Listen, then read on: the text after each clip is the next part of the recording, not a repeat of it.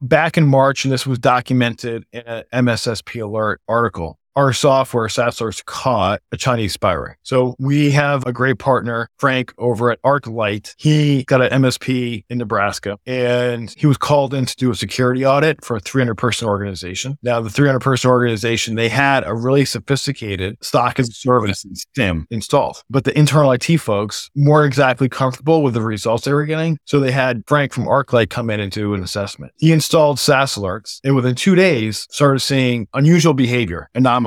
And there was one employee specifically that was sending anonymous file shares out of OneDrive and SharePoint to 2 specific IP addresses in China. Once the documents were, and these were sensitive documents, once they were downloaded in China, they were deleting the file shares, thinking they were deleting all the evidence. But they weren't counting on the fact that SaaS Source was in there. This was a legitimate employee doing this? Yes. Wow. So is that technically espionage? Yes. It was handed over to the FBI. Wow. That's really cool that you were able to put that one in your hat, right?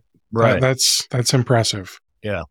Here's where I start to get terrified, right? Because I don't even think about like, oh, okay, so I see some shares that shouldn't be there. I'll just remove the shares. How would you look at SaaS alerts and see that this guy's creating shares, sending them to China, they're getting downloaded, and then he's removing the share? Like, how easy is that to see? It's very easy because we track it. It's one of the things. It came up as an alert. So he didn't even have to look for it. You just told him. Yeah, the software just highlighted it. They didn't have to look for it. They were just doing a normal assessment, and the software found